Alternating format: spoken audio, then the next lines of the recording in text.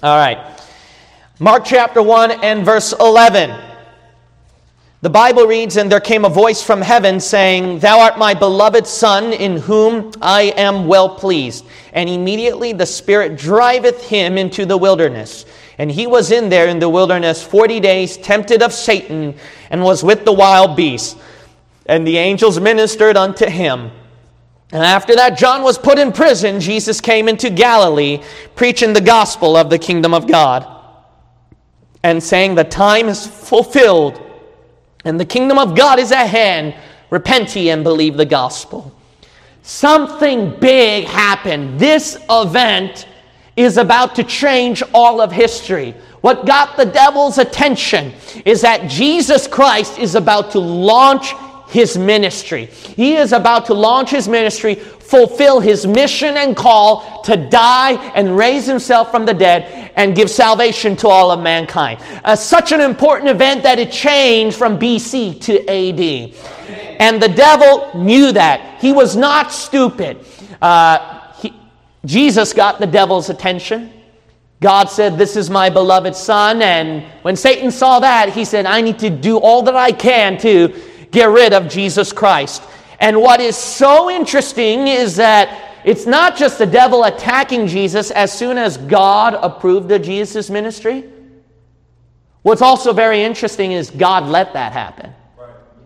The Father, as a matter of fact, the Father's will was to drive Jesus into the trial, the testing, the fire from Satan. And God said, "Have at him, Satan." And that was Satan's chance. Why? Because something big was about to happen.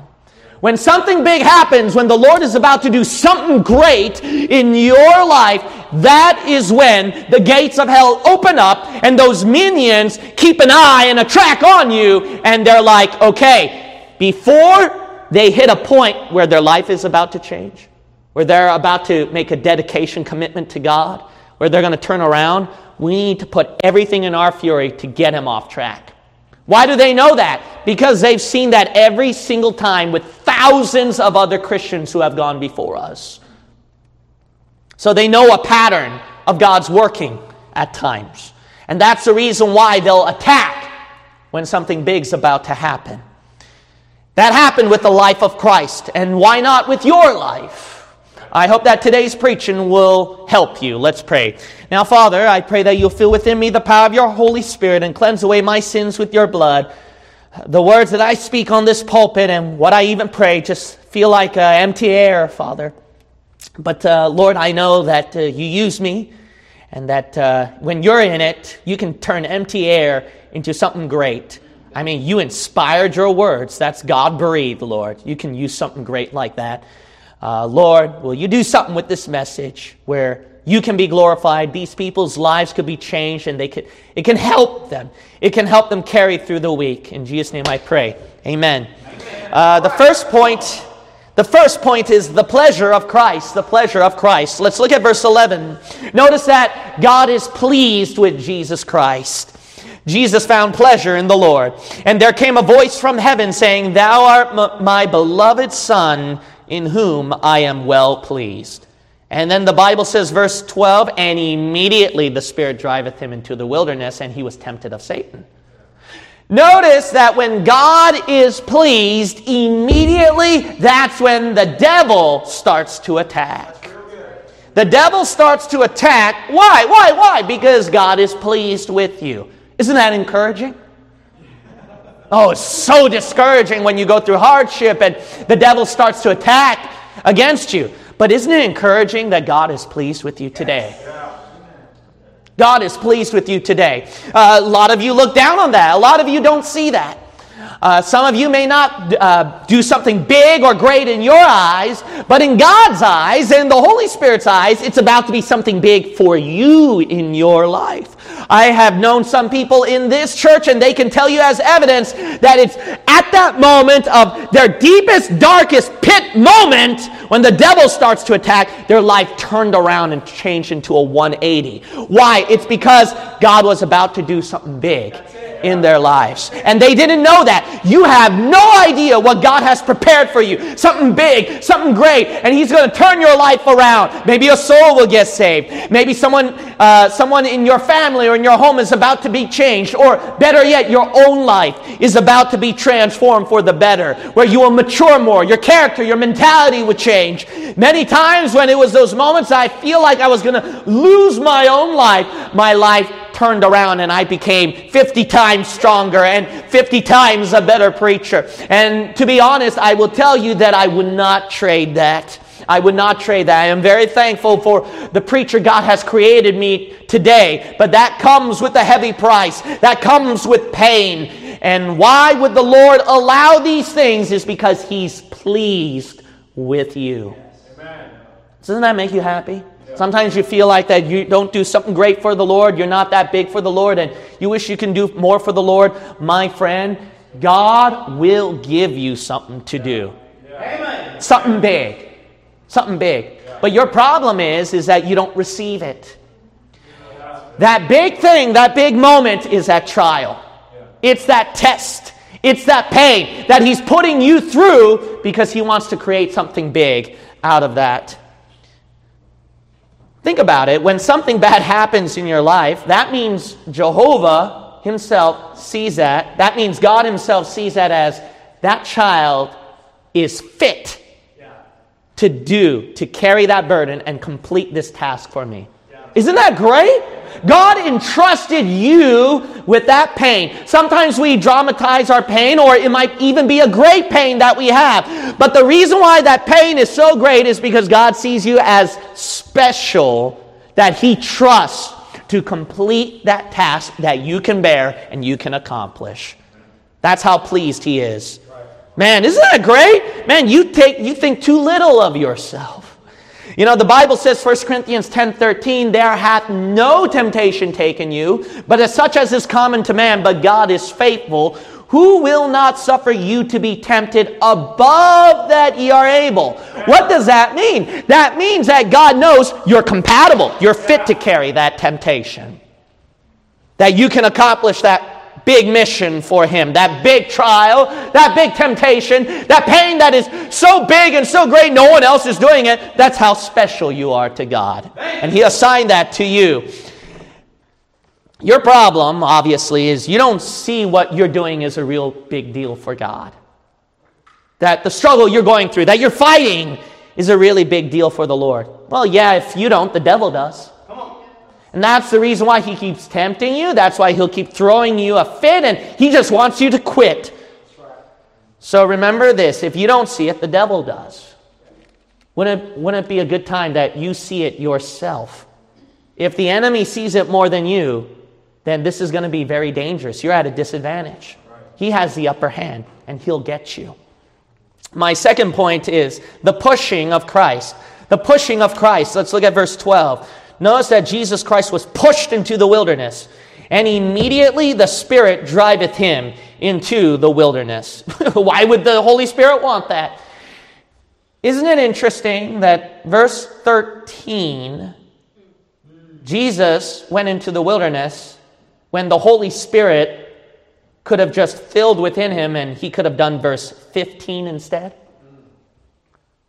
Have you ever heard preachers talking about being filled with the power of the Spirit? So Holy Spirit filled that souls will fill up on the altar and souls will get saved. And atheists whose hearts were hardened, they just melted at the power of the Word of God. And when you look at these mighty men of old from the Great Awakening revivals who had such a gift of the tongue and the gift to preach, men and people like me would go, wow, something like that. And they would have that Elisha mentality. Lord, give me a double portion of what that man had. And the filling power of the Holy Spirit is so coveted. And you would want that. And you go, man, I want at least a little bit of that. I want something like that. Well, my friend, to be filled with the Holy Spirit is not preaching at the Great Awakening Revival. Come on. It's not verse 15, repent ye and believe the gospel. No, the Holy Spirit fills you when verse 13, He pushes you into the wilderness. That's when He can fill you. You want that filling power of God. You want the Holy Spirit to fill your life, that just out of your testimony, your demeanor, people can see something different and it affects them. Man, when I heard these stories of great men and women of old, just by their testimony, just by the aura around them, their personality, it just moves mountains. And they had a faith that God would answer prayers and move the impossible odds. And I want some of that. Well, if you want the Holy Spirit to fill you, it's not at the accomplishments of the Holy Spirit you're looking at. You think that person is Holy Spirit filled because you keep looking at the accomplishments. The numbers of souls saved, the great building, impossible odds, and answered prayer requests. My friend, that is not where the Holy Spirit filling is found. That's called the results of the Holy Spirit. The filling of the Spirit is when that flesh is emptied. When flesh is emptied, the Holy Spirit says, finally, some room for me. Well, how do you get your flesh emptied? It needs to be driven.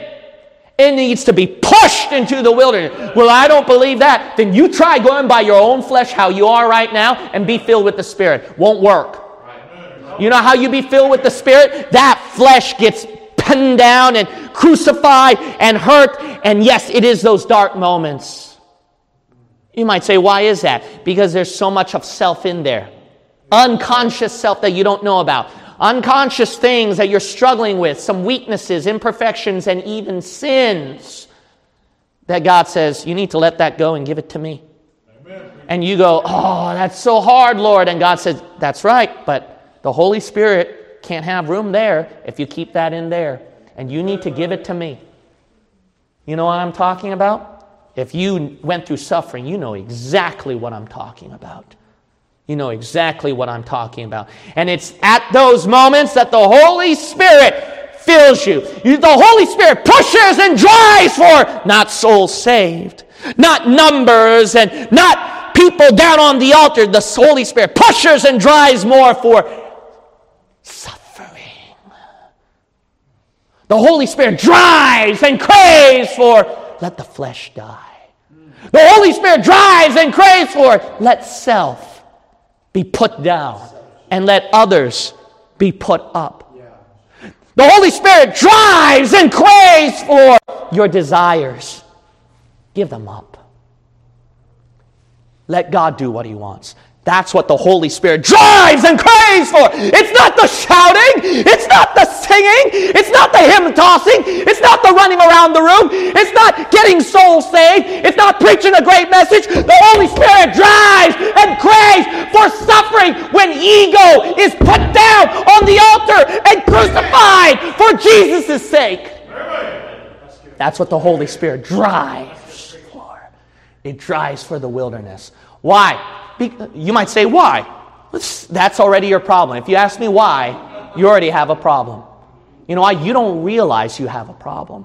There's so much of you need to change and fix.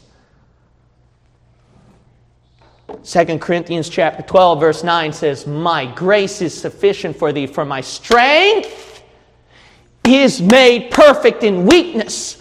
Most gladly, therefore, will I rather glory in my infirmities, that the power of Christ may rest upon me. You want that power of God? You want the power of God? Then you need to be weak. Amen. You need to be beaten down. And self must be crucified. That's what the Holy Spirit pushes for. Drives for, craves for. I know you don't crave for that. I know you don't want that. You know what that is? That's your flesh. Kick that flesh. Amen. That's your flesh. Oh God, take it away. Oh God, not this. Oh God, it's so heavy. No, Lord. And see, that's your flesh. But the Holy Spirit, hear me now. When you're praying and you're saying, oh God, take this thing away from me, like Paul, thorn in the flesh, right? And the flesh says, Lord, take that thing away from me. It's so much. You know what the Holy Spirit's doing? It's interceding on your behalf and praying correctly for you. Yeah. You know what the Holy Spirit says? No, Father, I need more. Wow. Father, give it to me harder. Oh God, there's this issue that the flesh is refusing to give up. God, hit me. And you say, oh God, don't hit me. And the Holy Spirit cries out, no, Lord, hit me. It drives and craves for self to be crucified so that the power can rise up on high.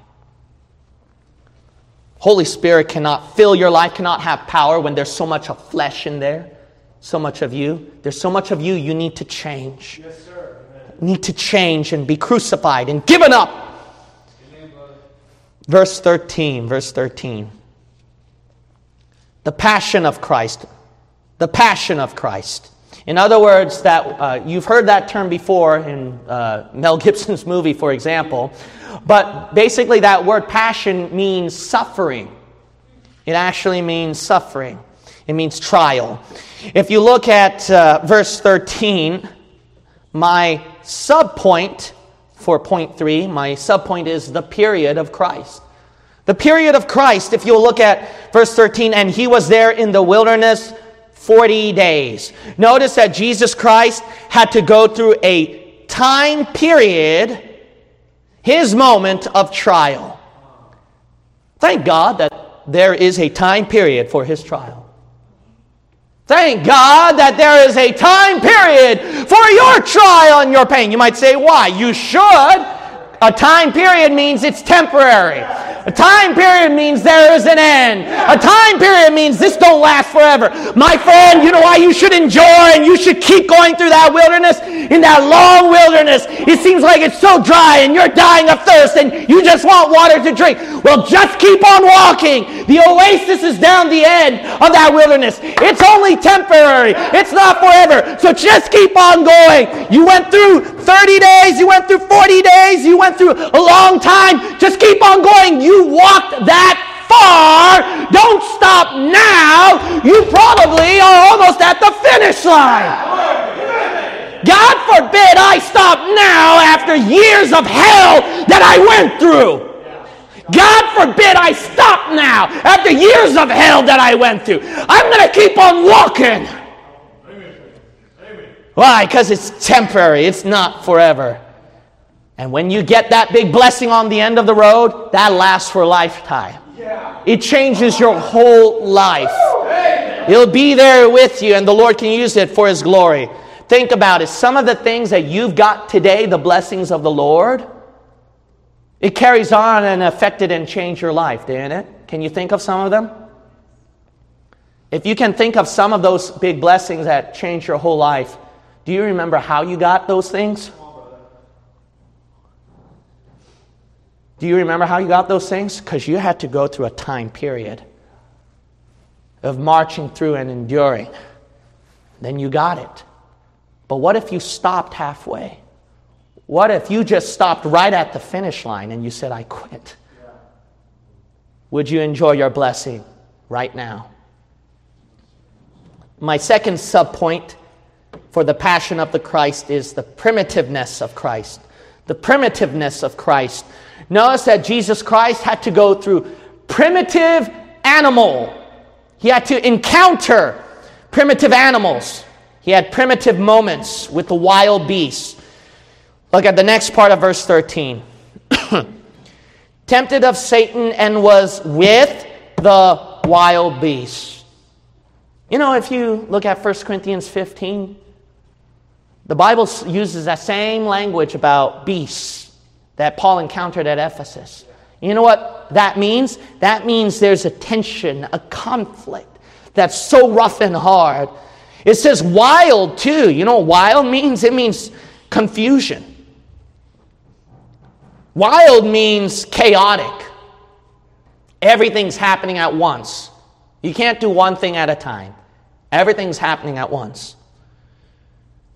It means disorganized. That means there's no structure. It doesn't go according to your plan. Beast. You know what that term is used for throughout the Bible? It's brutal. Brutal. It means no mercy. No matter how much you cry out in pity for help, it means no mercy. Do you really believe that in your trial that there's clarity? That things will go one at a time for you?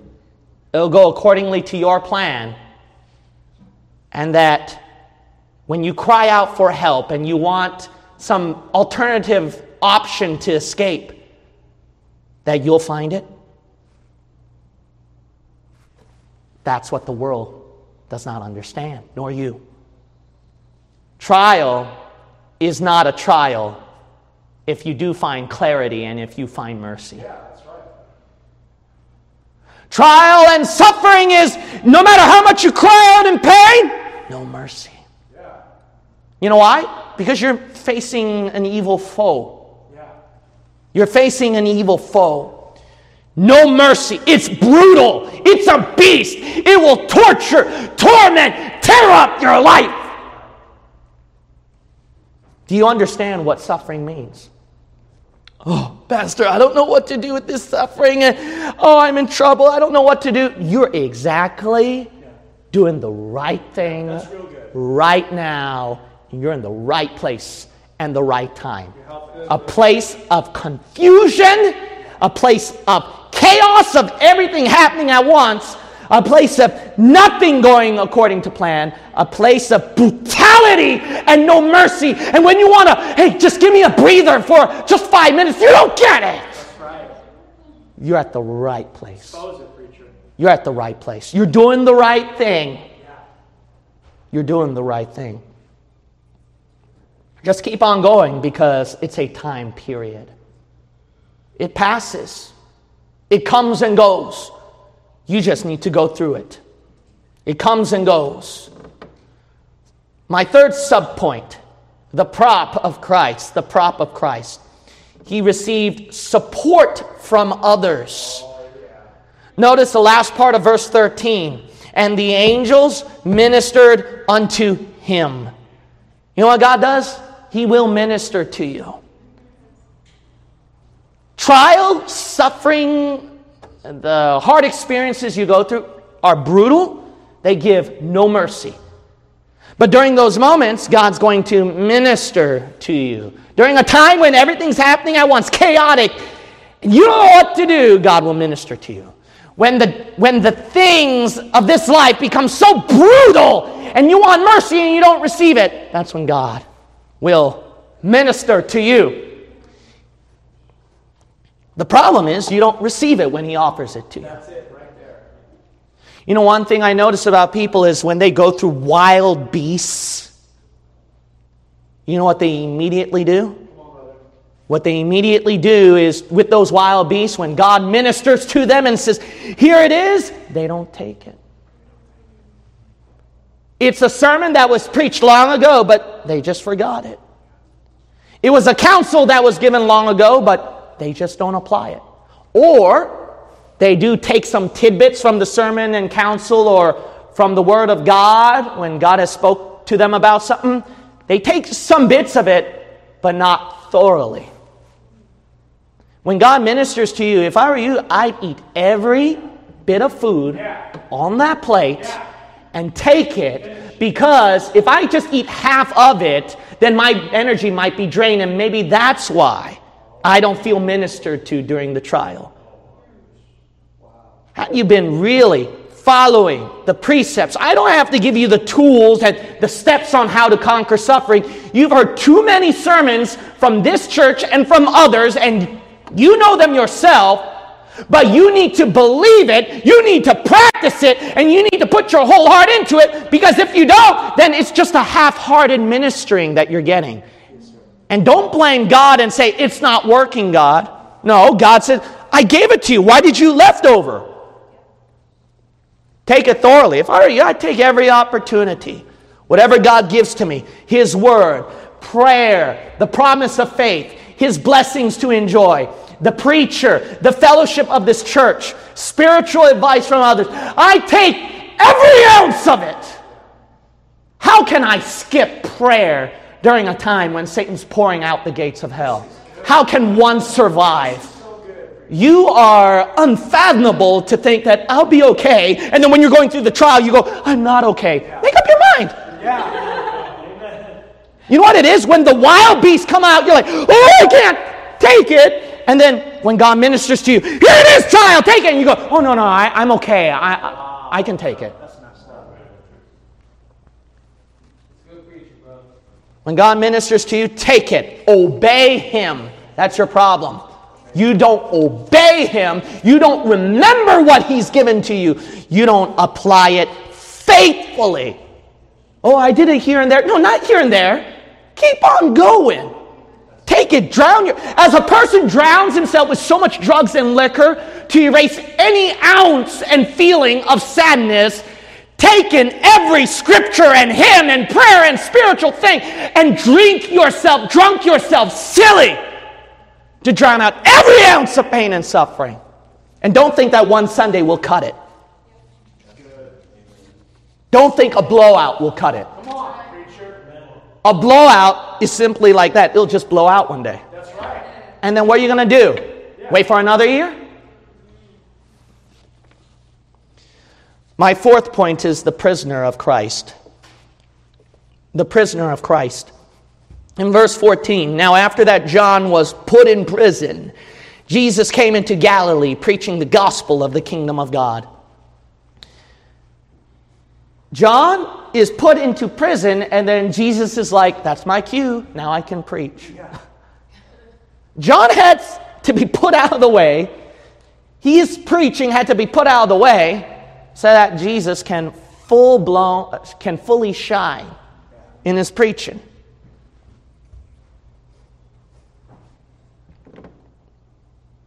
He was preaching the gospel of the kingdom of God. He came with something big that changed all the world. But in order to do that, God said, John the Baptist, you have to be put in prison. You have to be taken out of the way. John the Baptist is a prisoner of Christ.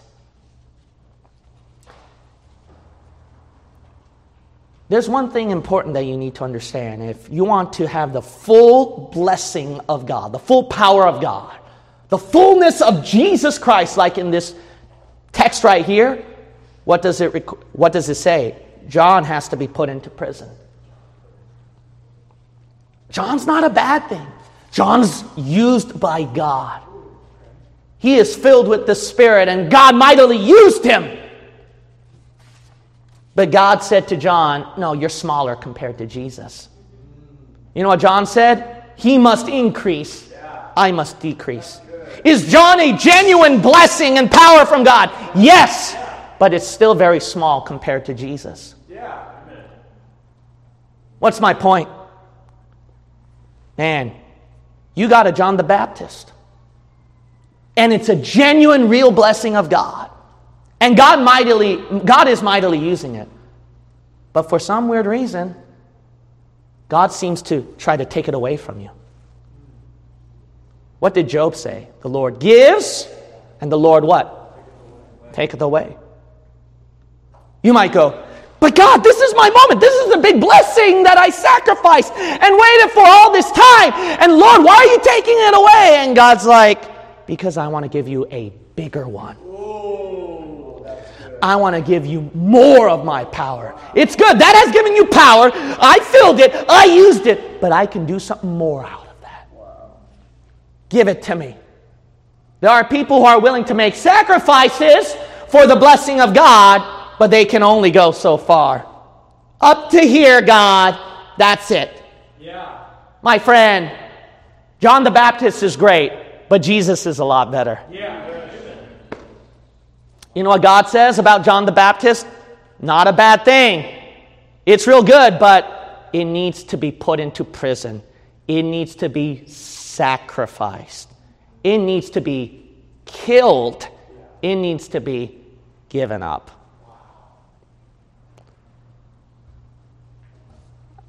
God has given you probably a blessing in this church, or something to do in this church, or something in your family, or with your job, your current living situation, I don't know. But some of you know that God has been trying to take it away from you, and you don't want to let it go. Because why? Because this is what I sacrificed and did for you, Lord. And it's not a sin. It's not Herod. It's John the Baptist. It's genuine. He's filled with the Spirit. He's used by you, God. And God's like, don't you want Jesus? Don't you want my son? Don't you want his fullness? Give me John the Baptist. You need to put your John in prison. In prison. In prison.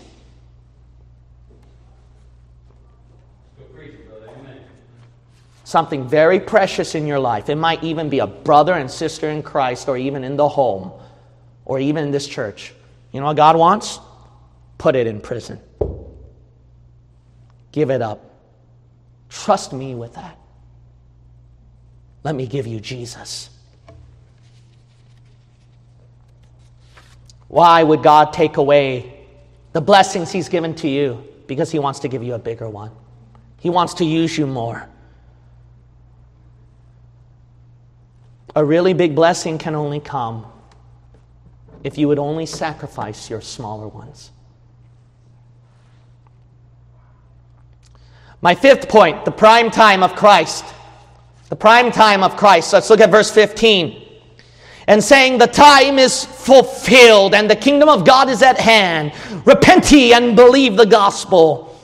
I want you to look at my first sub-point here of my fifth point. In the prime time of Christ, we see, my first sub-point, the point in time of Christ. The point in time of Christ. This is Christ's prime time moment. John the Baptist is out of the way, and Jesus says, now is my time to shine. This is my prime time now.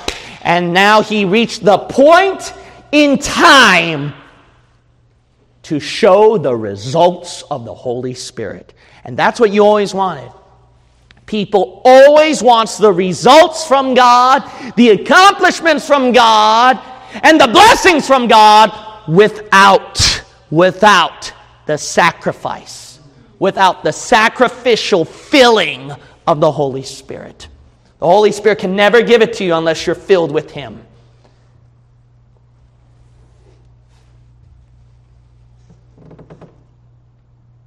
Christ reached that point in time where He can now preach. He can display His power. He did His job. He accomplished His task. He went through the wilderness. Now He can let it shine and enjoy the moment. He's now reached that point in time. Bless God. Some of you know what I'm talking about. That such an hour as this, if you went through years of serving God, if you've been through the beginning from our church till now, bless God. You are now at a point in time when God has given His fruits, when we can have a blowout, when people have heard about this ministry, where hundreds have gotten saved, where people have gone right with God, where people get baptized. You're at the prime time. You're at a point in time to enjoy the shout, the fellowship, and everything. Bless God. Enjoy every moment of it. When lunchtime comes, eat yourself silly. We didn't have that for 7 years, brother. We didn't. Bless God, I'm going to enjoy every food off of that plate. Bless God, I'm going to enjoy every moment. Coffee, food, fellowship. The people that I never got to fellowship, I got it now.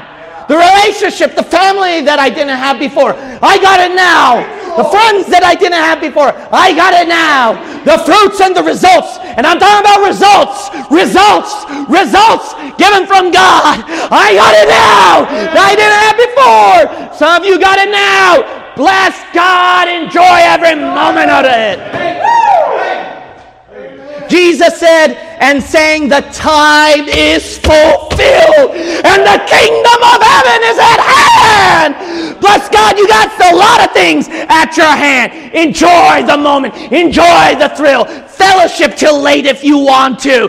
Enjoy the souls. Win more souls if you have to. Use everything in this everything that's given to you. You got a church building. Enjoy every moment of it. The blessing God has provided in your family, your job, your money, and your future. Enjoy every ounce of it. Because you're now at a point in time that God has put you in. You might as well enjoy every moment. The problem with stubborn human nature is when God puts them in a point in time of suffering, they don't take advantage of it. And when God puts them at a point in time to enjoy the blessing without suffering, people don't take advantage of it. We always live in a spoiled generation. No matter what point of time God puts you in, you always think about, it's better out there. Oh, it could be better. Oh, what about this? Oh, I find a problem with this. That's your problem. Then you'll never enjoy life. Now's your time to shine and revel the moment. Man, we got hymnals here that we didn't have before. We got songs here we didn't get before. We got singers here we didn't get before. We get music here we didn't get before. And we got preaching here we didn't get before. And more preachers here that we didn't get before. And guest speakers here that we didn't get before. Let's God revel the moment! Man, we are such in a heyday right now. And let's just revel, enjoy the moment. We're at a point in time compared to many years before we didn't get. Where are you at? Don't waste a single moment to enjoy, because the devil wants to rob that out of you with fighting, bickering, covetousness, and envy, and then depression. He wants to rob it out of your life. My second subpoint is the powerful words of Christ. The powerful words of Christ. He says, the next part of verse 15, repent ye and believe the gospel. Jesus finally got that big moment to preach to a huge audience. Repent ye and believe the gospel. Can you imagine Jesus? He's been waiting 30 years for this day. 30 years to preach at that audience who was dying and going to hell, who are lost in Judeo practices that were not even abiding by the law of Moses, under bondage and tyranny of Rome, and the Pharisees and Sadducees and those false prophets deceiving more. Oh, Jesus kept it patience. He was a good boy for 30 years. And when he went out, he blew it all to pieces, ripped those Sadducees and Pharisees in half, and he said, I don't care, repent! But if he said that when he was in the wilderness, it wouldn't have worked. If he preached those words by skipping the wilderness, those words probably would not work as much. God said, no, you need to go to the wilderness first at verse 13, then you preach verse 15. Why? The Spirit needs to fill you. That flesh needs to be truly emptied, so that when those words come out when you preach, it really has power. Yes, sir. Preachers, listen up. When you get up on this pulpit, man, you guys preach excellent sermons. Yeah. But do they really have power? Yeah, that's it. That's good. Do they really have power? What's your wilderness? Have there been some wildernesses you bypassed? You try to run away? I've talked to some people who want to preach, and they just want to preach, and they just want to teach, take charge of a ministry. But when that okay, here's a wilderness, they always run away. When the time comes for you to go to the wilderness, they run away. There's no such thing as shortcuts. There's no such thing as skipping the wilderness. You need to go through it. Otherwise, I don't care how great your outline is, empty words with no Holy Spirit. It's time for you to seriously check your heart and see which wilderness you have bypassed. You want to do something big. You want a big blessing or a great thing in your life. How many of you have taken shortcuts to get some greatness in your life, some good things in your life? How many of you have done that and bypassed the wilderness? No, you need to go through. Otherwise, the riches that you have, the preaching that you're doing on this pulpit, the results you bring for the Lord are empty and has no power from God. All the souls you led to Jesus Christ is empty without a wilderness. All those sermons that you brought, empty without a wilderness. The people you brought on the altar, empty without a wilderness. Which wilderness are you running away from? Which wilderness do you see I need to wander? Every head bow and every eye shut.